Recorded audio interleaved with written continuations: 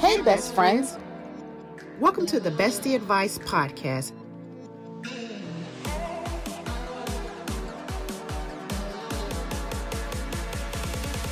Where we discuss all things relationships.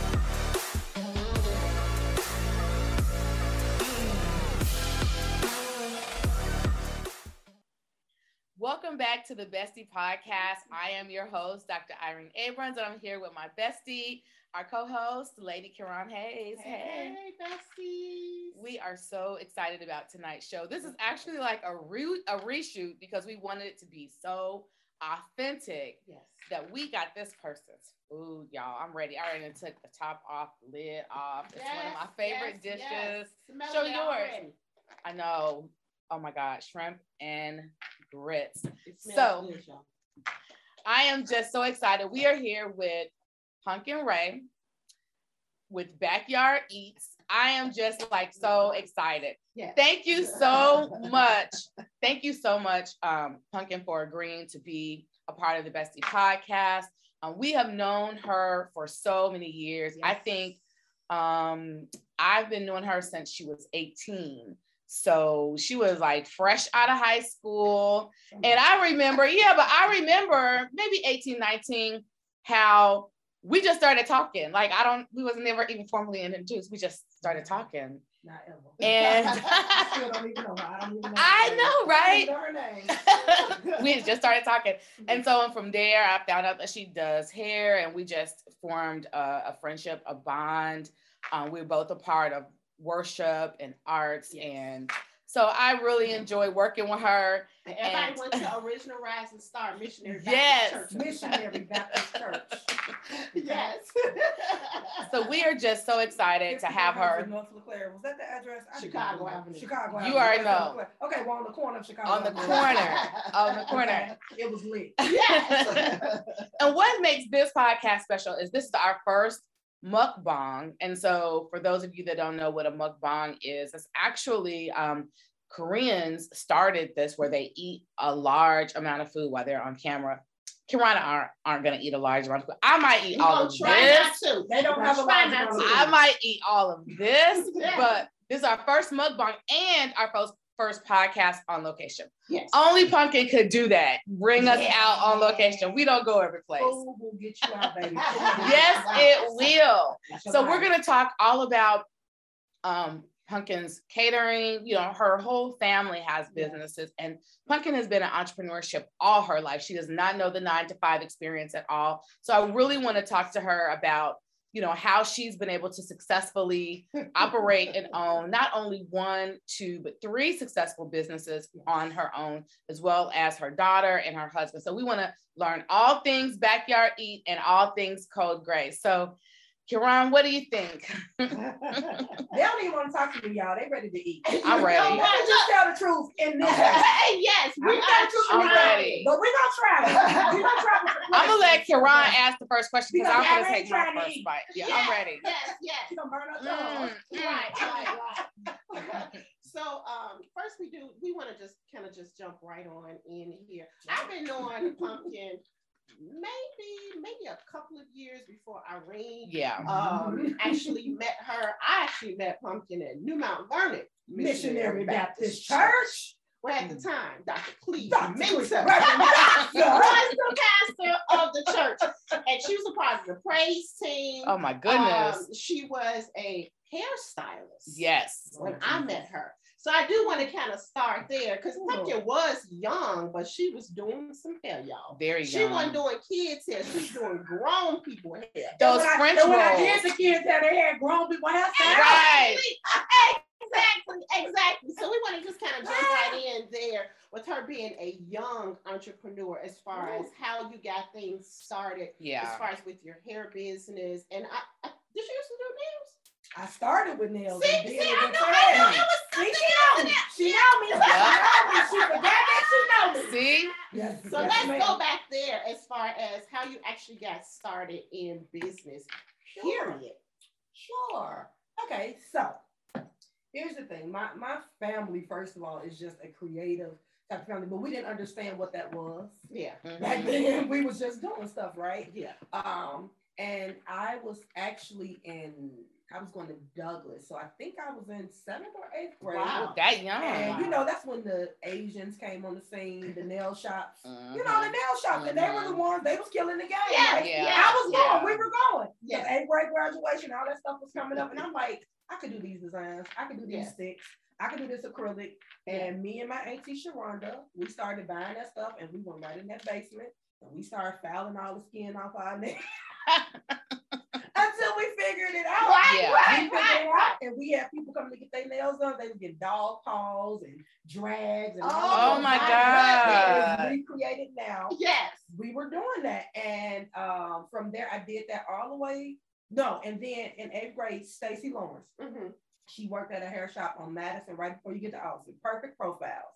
And she was putting all these big ponytails and stuff in my hair. And I was like, okay, this is interesting. Yeah. And I started trying it. And it just worked. And so through high school, I think in 9th grade, I went to Westinghouse and I didn't take cosmetology at Westinghouse for the record. No, I didn't. I was in food service and it came back around. See how God do it. See how he do it. So I wasn't interested. This chocolate grits is good. I wasn't interested in doing hair or cosmetology there, but I was bringing people on the Chicago Avenue number 66 bus. They was coming home with me after school, and I was doing their pink girl ponytails. We was doing nails. We was doing all that, and from there, that's what it was. I just kept up. I was able to see the style. That's good. And I was like, okay, I can do that, and I did it, and it worked for me. That's good. That's what. And then I had my godmother, Darlene Keys. She used when the hair academy used to be in Oak Park. I can't even think of I can't think of the name of it. She took me to her to the school. She used to work there. She was an instructor. This was years ago. And she gave me my first pair of Marcel curling irons, and she let me play around with stuff. And again, I just kind of tossed that stuff to the side, but then it came right on around, full circle. So I've been exposed to this kind of stuff kind of all my life. You know, my grandma done burned me with the straightening comb. Yeah. My mama done gave me them stupid bangs. Vicky done gave me an asymmetrical cut. Oh my God.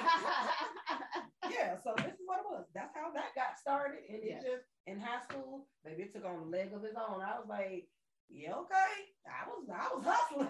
I was making money. Yeah. So the stuff that they doing now, I'm like, oh, baby, I ain't interested in that. I did that at 15. Yeah. So, that's how that got started. Yeah.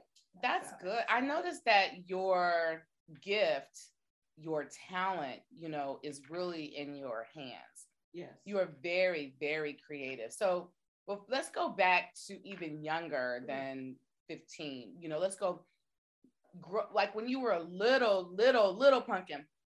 And I've seen the pictures with the Michael Jackson pumpkin, jacket. Not a pumpkin. When you was little pumpkin. Did you? We all had we did. But when you were that age, you know, little pumpkin, did you kind of feel that you were creative then, or feel that you were different? Because creative people learn a little bit different.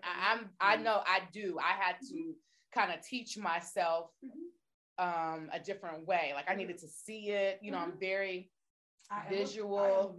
And so take me back to even before you started doing trust appeal and backyard, you know, eats. Before that, like what would you do?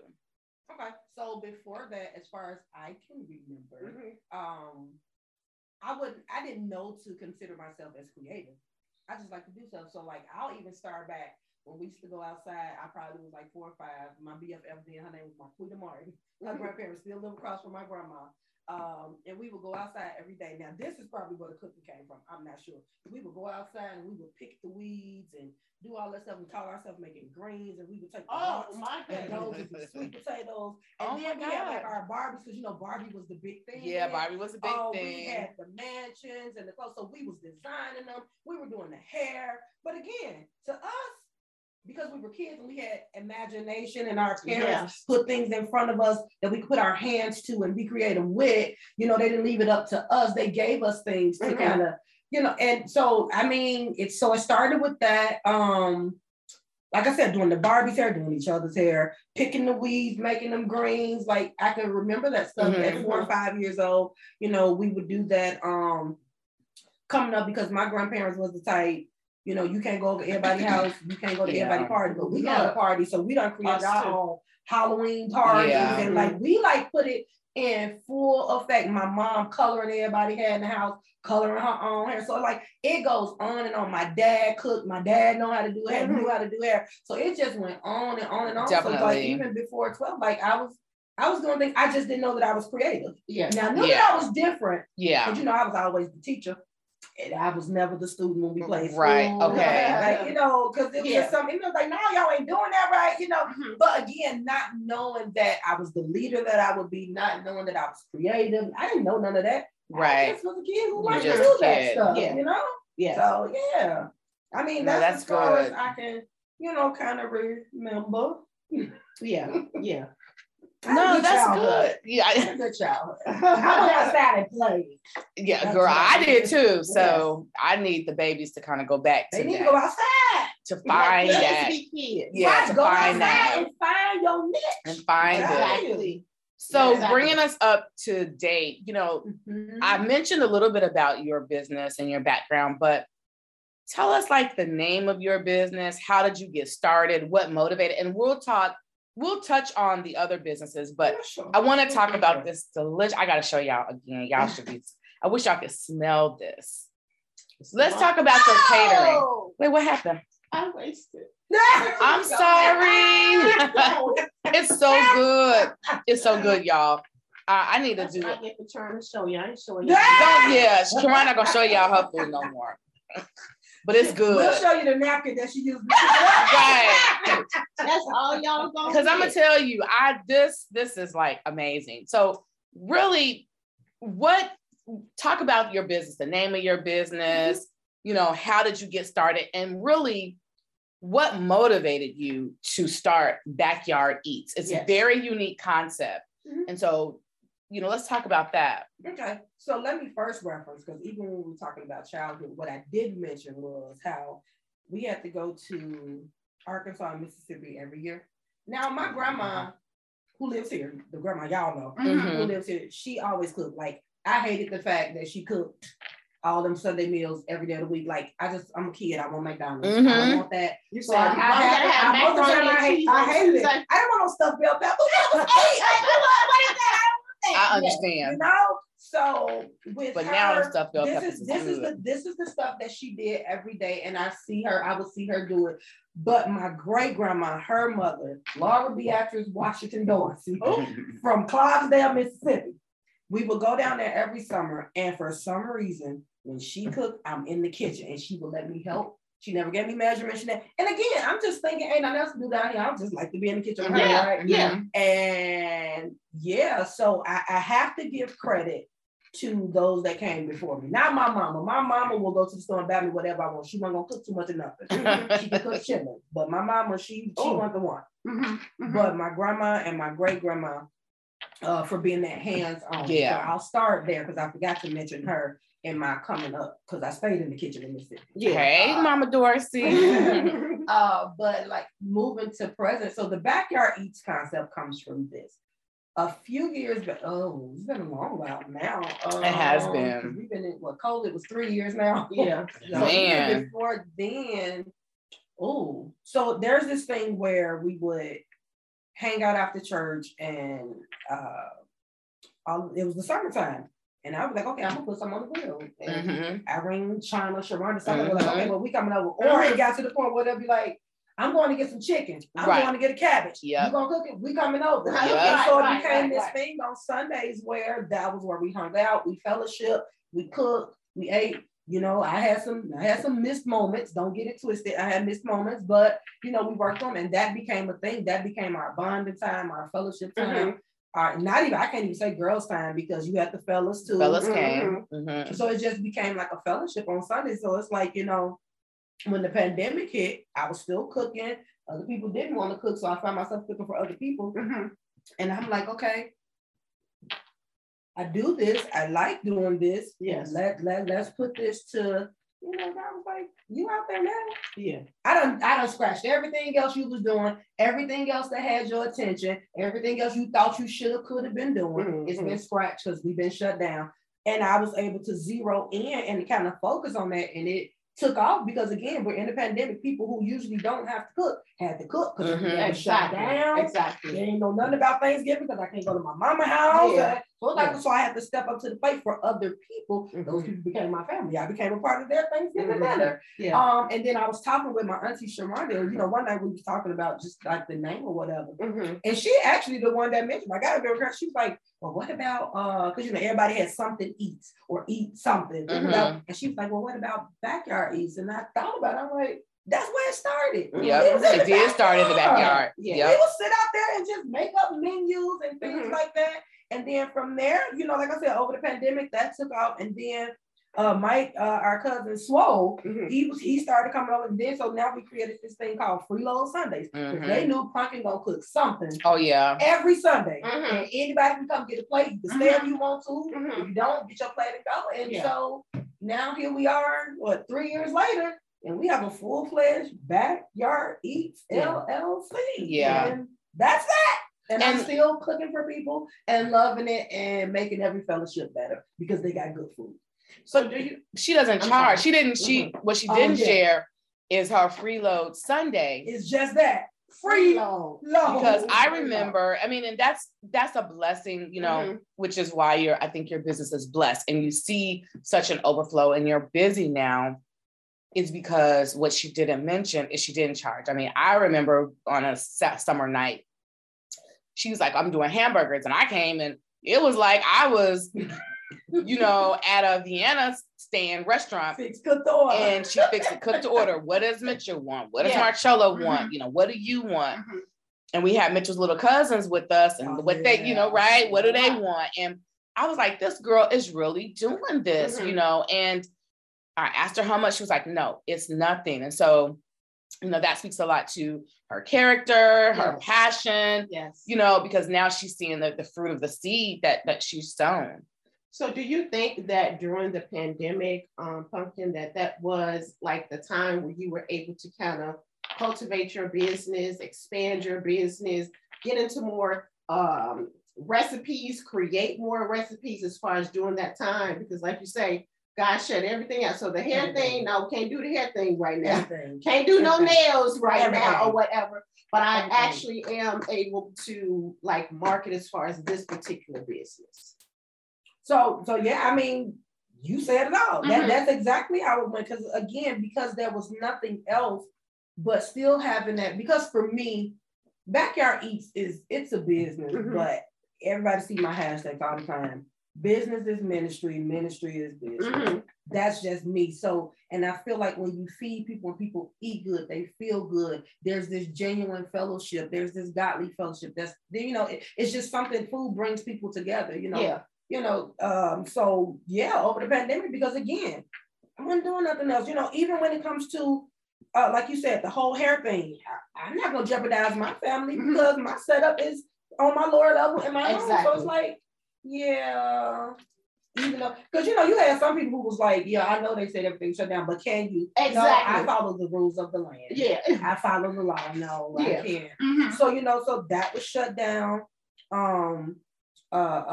Schools were shut down. So Neville, you know, Neville was at home. I mean, I was being a mama, but my kid was older. Like she didn't really need a whole lot, you know, from me or whatever. But at the end of the day, everybody still needed to eat. And those people who were not used to having to provide meals now had to figure out what we finna do. Exactly. Because I don't cook. Because some people actually admit it, I can't cook.